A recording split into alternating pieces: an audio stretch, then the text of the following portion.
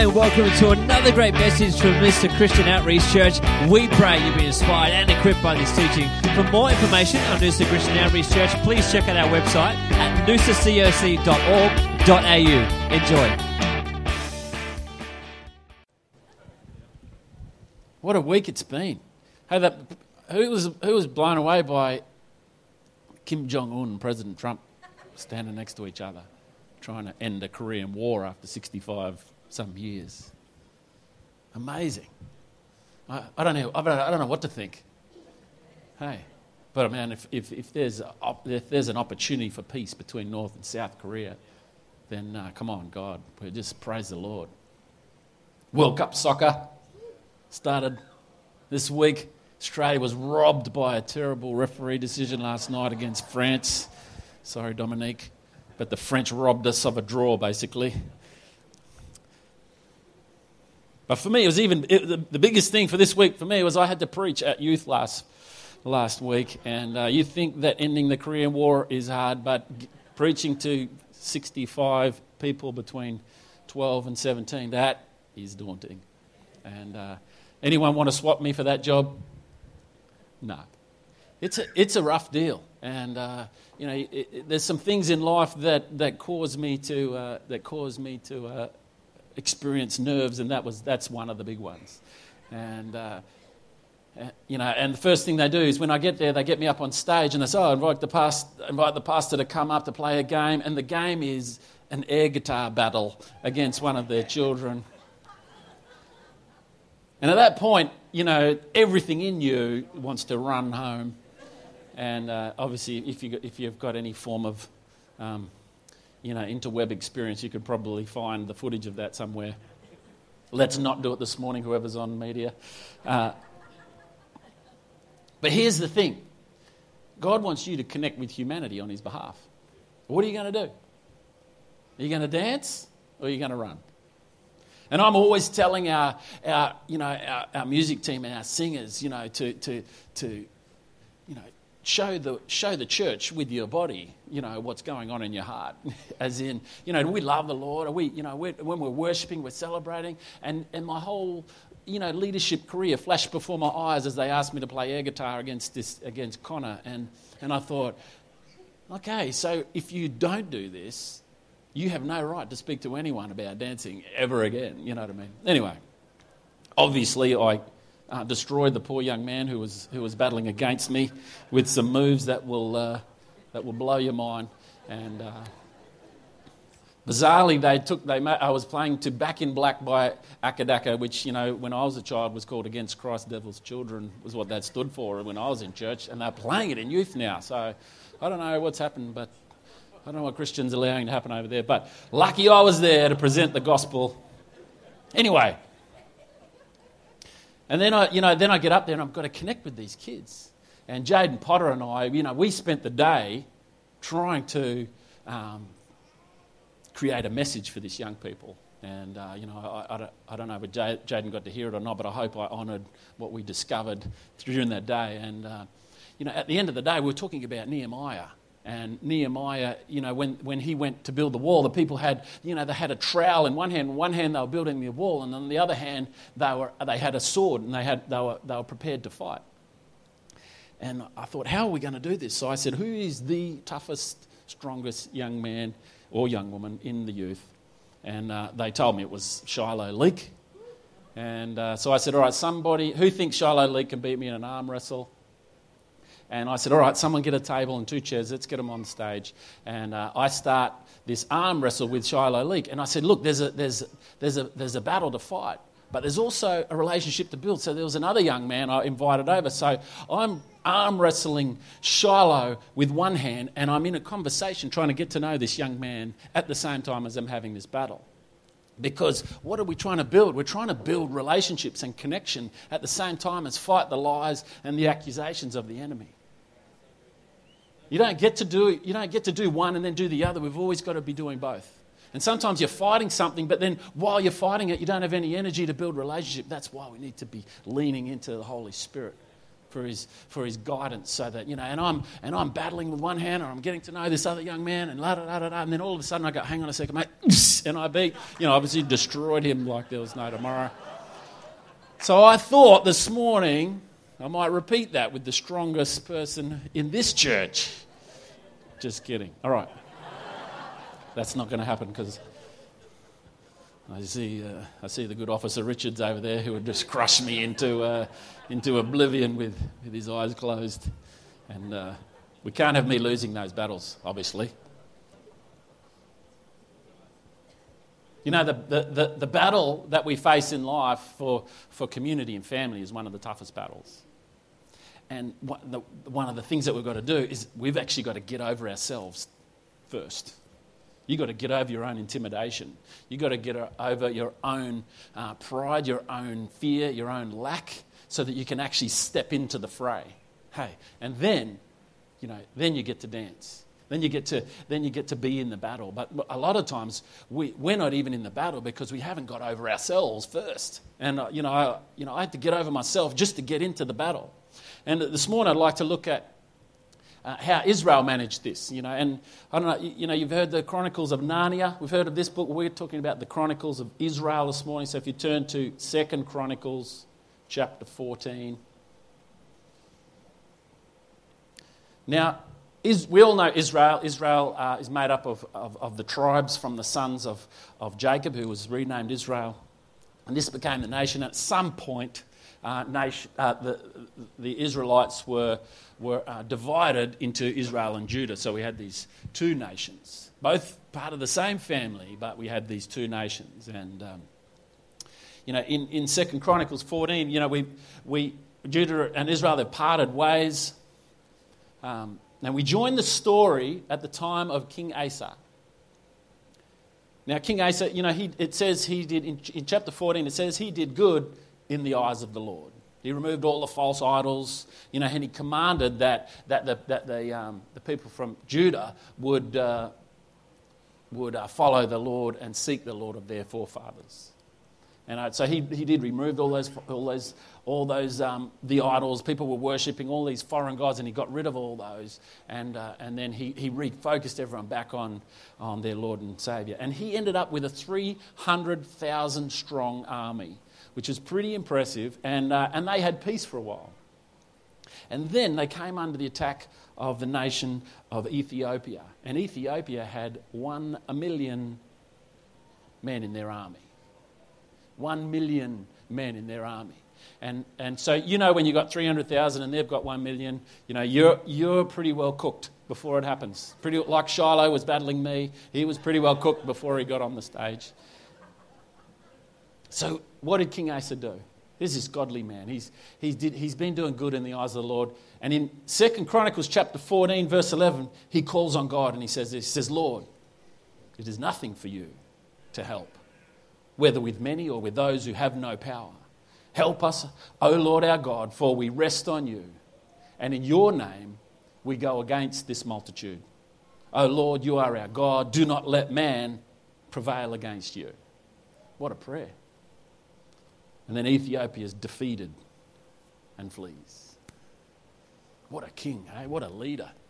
What an amazing man, God, who was positioned, in that nation, in the nation of Judah at that time, to lead them to the things of God. And then in chapter 15, verse 2, God sends Azariah, the son of Obed, who's one of the prophets, and to King Asa. And in verse 2, he says this. He says, the Lord is with you while you're with him. So he's saying, don't just celebrate the victories. Look, remember this. He says, the Lord is with you while you're with him. If you seek him, he will be found by you. But if you forsake him, he will forsake you. In verse 8 of chapter 15, it says, and when Asa heard these words, he did another clean out of all the idols of the land and restored the altar of the Lord. Who knows that we drift a little bit sometimes?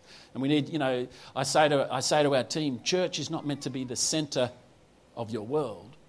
It's where we go to get our world centred. You see, sometimes we drift in life. We get distracted by what's going on in life. And when we gather, the Bible says, do not forsake the gathering of the saints. Why? Because when we gather with the saints, we get centred. Hey, we get centered. We don't come to church. We don't want this place to be the center of your world. We want it to be the place where your world gets centered on God. And when you go centered on Him, re-energized. And you know, the prophet comes to King Asa and says, hey, make sure that you realign yourself with God. You know, I think when the church becomes the center of our world, we end up becoming judges of the church services instead of seekers of peace and realigners with the King of all kings. You know, I say to our team, we also do church services. We also do church services. So when Asa heard these words, he did the clean out, and then all the people gathered together at Jerusalem, and they entered into a covenant, verse 12, to seek the Lord God of their fathers with all their heart and with all their soul. An amazing thing to do as a whole nation, come together and make a covenant to seek the Lord God. This was the 15th year of Asa's reign. And there, for the next 2 decades, for the next 20 years, there was no war in Judah. They weren't battling anyone for the next 20 years. This king is just too good to be true, isn't he?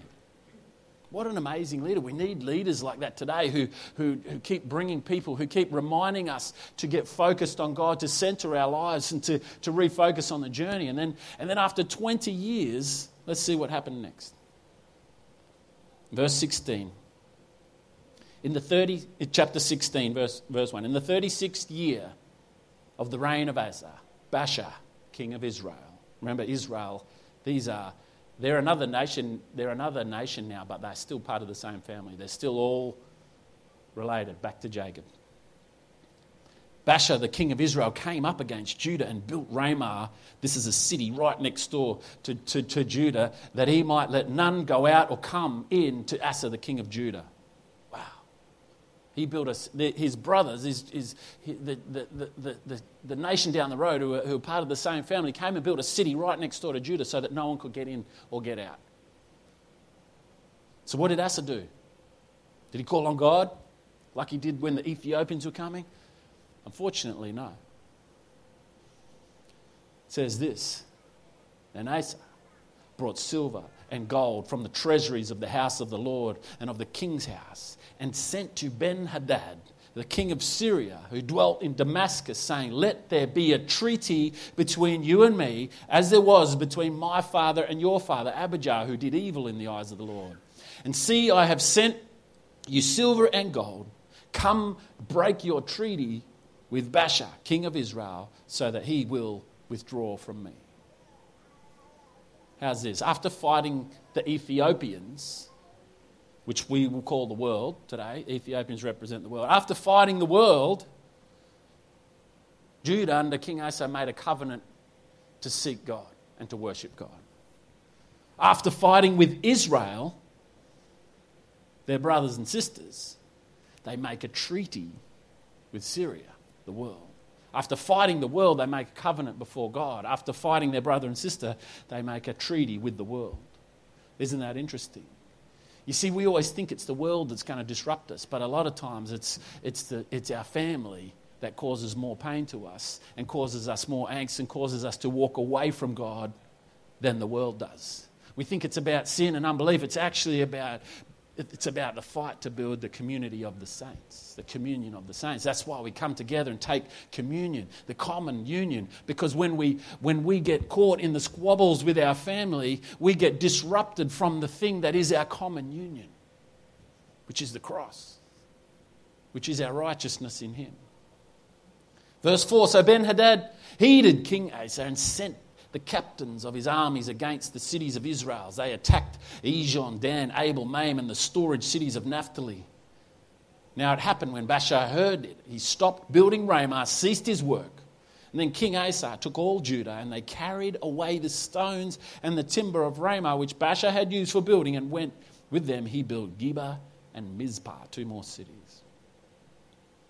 And then a seer, a prophet named Hanani comes to Asa, the king of Judah, and says this to him. Because you have relied on the king of Syria and have not relied on the Lord your God, therefore the army of the king of Syria has escaped your hand. And the prophet reminds him of Ethiopia. He says, were the Ethiopians and the Lobum not a huge army with very many chariots and horsemen? Yet because you relied on the Lord, he delivered them into your hands. And this is that famous verse we quote. For the eyes of the Lord run to and fro throughout the whole earth to show himself strong on behalf of those whose heart is loyal to him. In this you have done foolishly. Therefore, from now on, you shall have wars. Then Asa was angry with the seer and put him in prison, for he was enraged at him because of this. And Asa oppressed some people at that time. And in the 39th year of his reign, Asa became diseased in his feet, and his malady was severe. Yet in his disease he did not seek the Lord, he sought physicians. And then Asa rested with his fathers. He died in the 41st year of his reign. Wow. For 36 years of the reign of Asa, he did good in the eyes of the Lord. For 36 years, he sought the Lord. He made covenant before the Lord with the people, and they worshipped him. They kept going through and clearing out idols 36 years, and for the last 5 years, because he got disrupted by his own family, war came, sickness came, death came. Wow.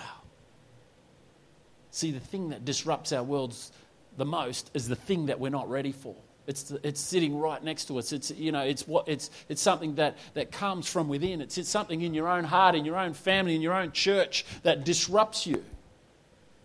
And God's saying, will you seek me?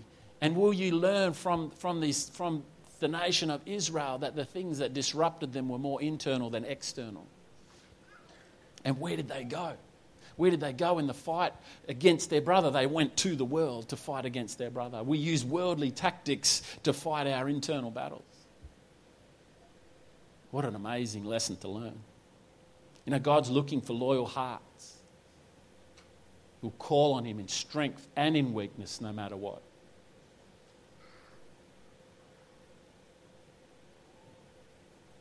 I want to suggest to you that we learn well from King Asa. There's much good to learn from him, isn't there? There's much good to learn from this king who came in and did good in the eyes of the Lord. He came and he went through everything. And he said, let's get rid of anything that takes our eyes off the Lord. Let's get rid of those high places that we keep focusing on, that keep distracting us from the King of all kings. Let's restore the temple. Let's go back to the church service and get centered back on God. Let's not create these things in our lives. Let's not allow anything to get in. And then when the enemy comes, let's call on the Almighty God. Let's seek him. Let's seek his redemption. Let's seek his salvation. When I've got my 300 against their 1 million, I need the Lord. But when it's me against my brother, it's hard to seek the Lord in a battle against your own brother. If your two children are fighting and one of them comes to you and wants you to help them defeat the other, what are you going to do? Why do we go to the world? Because our battles with our own family, the Lord is not going to help you win. He's going to help bring unity back to the brethren. The Lord is looking for unity amongst the brethren. He's not looking for you to win against your brother. It's easy when the battle, I look at our political parties in our nation and I go, most people are united in what they're against, not in what they're for. I look at the constitution and the values of our political parties now, and I believe the people that are in those parties get distracted by what they're fighting against. They've got this common unity of beating the other side, and what happens internally, they end up killing each other. God wants us to be fighting for the right thing. He wants us to be fighting for our common union. He wants us to stand and worship the King of all kings. He wants, when our brother Calvin Crombie was here, that Jewish historian came, and we were having lunch with him. He reminded us of, before they would take communion, they would have a period in their services called the making of the peace. And before you acknowledged your covenant with God, you made sure that there was nothing between you and your brother or your sister. We make the peace because when I'm in covenant with God, I'm also in covenant with you. The Bible says, how can you say you love God if you hate your brother? It doesn't work. So we need to make the peace with each other. And nothing calls us more the call on God than making peace with our brother, because no one can hurt you like your own brother. Why? Because they know you. They know your heart. They know your wound. They know how to press your wound. When someone attacks you, and you know them well, you know that you can push a number of different buttons that can cause them grief immediately. When it's the world, it's a nice, clear enemy. Let's all gather and fight sickness and unbelief and lies and all these sorts of things. But when it's our brother, we can't call on God. We know that God's not going to get on our side against our own brother. He's going to say, I'm going to give you two weapons, forgiveness and repentance, the great weapons of the kingdom of God. If you're going to fire something at someone, why don't you fire repentance in their direction?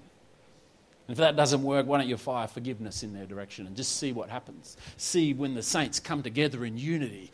Watch what happens when the church becomes one, when we're no longer fighting the church down the road, we're resourcing the church down the road. We're not trying to get in a battle with each other, we're trying to work together. There was a point in history where there was one church. There was one denomination. Now there are 30,000 denominations. Who do we listen to? When the government wants to know what the church has got to say, who do they go? There's 30,000 different groups of the church to go and speak to. I think we've been caught fighting so much against our brother, we've forgotten that the real battle is out there. The Bible says the battle is not against flesh and blood. It's not against your brother and sister. It's against principalities and powers. There's a bigger fight going on, and we need to refocus. We need to make the peace with our brothers and sisters. We need to make the peace with those who we are of the same blood.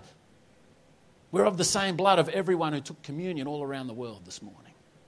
We're of the same blood of all those people like the Grand Matthias, Elder Matthias said to us this morning, who have been baptized. Guess what? All that disagreement has passed away. Behold, there is a new foundation. And that foundation is the righteousness of Christ. Not you're right and I'm wrong, but we are righteous in Christ. This is the God we serve. It's time we got into the real battle, church. It's time we learnt from King Asa.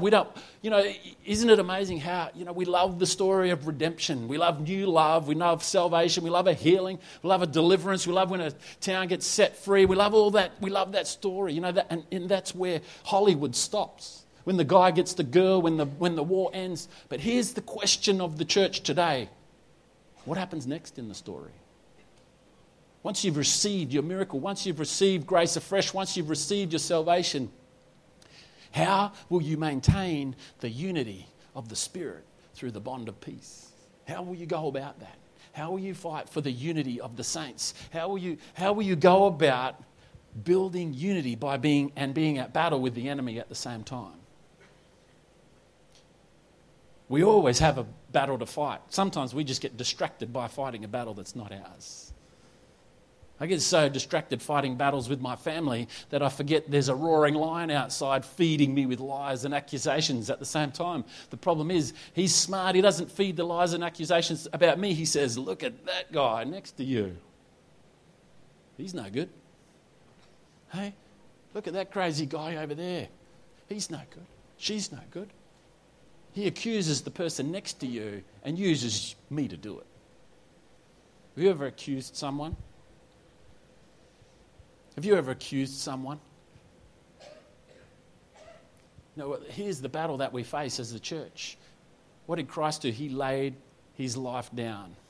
And he said these amazing words. He said, forgive them, Father, for they do not know what they do. Have you noticed that you've got more grace for people who are unsaved than for people who are saved? Anyone a bit like that? Why is that? We expect more of our family, don't we? We expect more of the people who are in our community, and we judge them harshly because when they look bad, I look bad. So, step your game up, people. You know what I mean? I need it. If I'm going to be one of the most famous preachers around the world, I need a church that actually looks good. Sharpen yourselves up, church. I'm looking at what you guys are wearing today, and look, come on, straighten yourselves out because you're making me look bad. Are we going to play that game?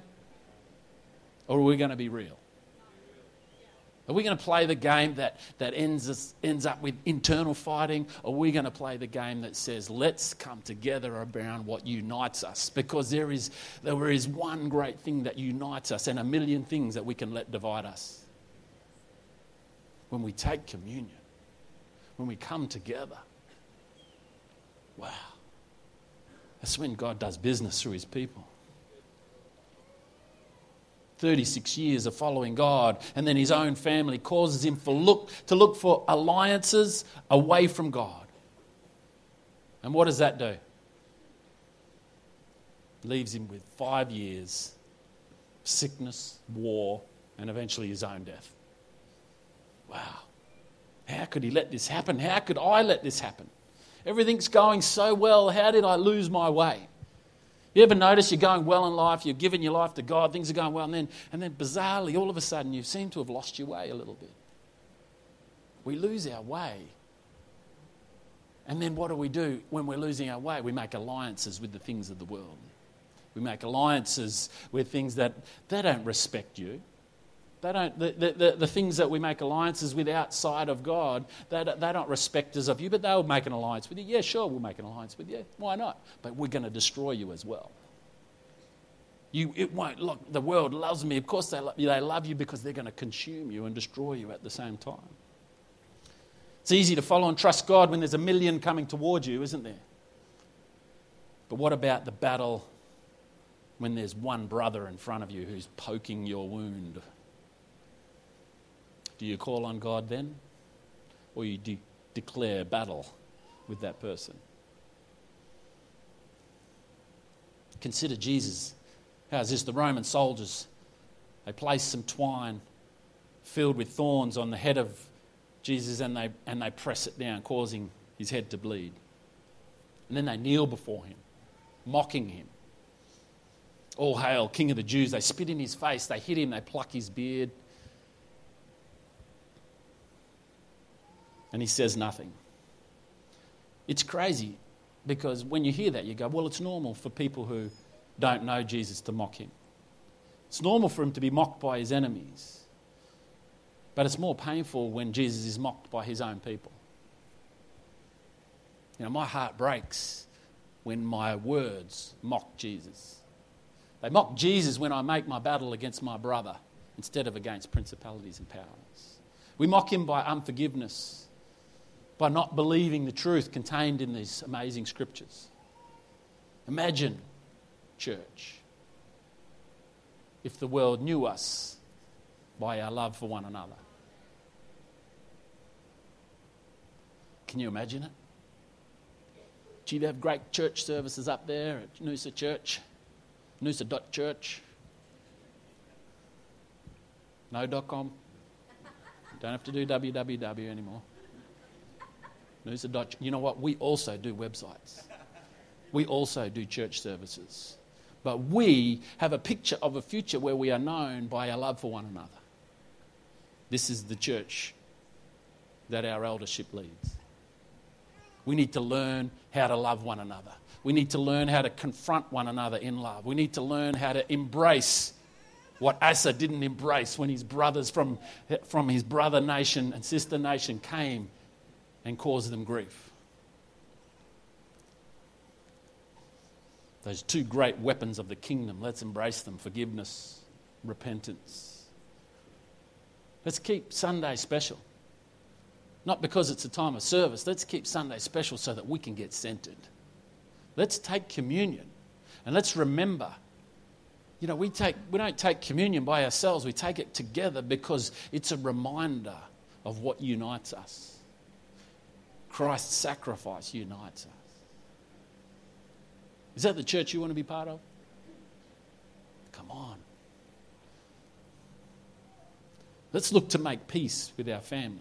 by calling on God. I've rewritten Asa's call on God and for us and saying, Lord, it is nothing for you to help me. O Lord my God, for I rest on you, and in your name I go against this offence, O Lord. You are my God. Do not let my broken heart prevail against your peace. What causes me to go into battle with you is when you break my heart, when you hurt my heart, when you offend me. So my prayer when I call out on the Lord is, Lord, don't allow my heart, my broken heart, to cause me to go into battle with my brother or sister. I call on you because, you are, nothing is too big for you, Lord. In you, all things can happen. Nothing is impossible, but without him, without God, guess what's going to happen?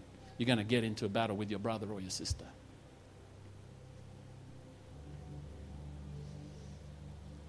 How's it going to finish, church? How do we pass on the mantle to the next generation? What's the platform the next generation is going to learn from this church? Are they going to learn how to have the greatest church services in the world? Or are they going to learn how to love one another? Focused on that one uniting factor. We don't love each other because we agree with each other. We love one another because Christ first loved us. What do we want to leave behind, church? And what needs to die in us before the next generation takes it on? What do you want to leave behind? And what do you want to end in your generation? Ask yourself the question this morning. Won't you stand with me? I love that King Asa, he brought all of Jerusalem together, all of Judah together in Jerusalem. And they made a covenant before God to seek the living God, to worship the one true God. It didn't end well for Asa, but it can end well for us if we choose to keep our eyes fixed on him, to choose to not make church the centre of our world, but come to church to get our world centred, to make the peace with our brother and sister before we acknowledge our covenant with the Almighty God.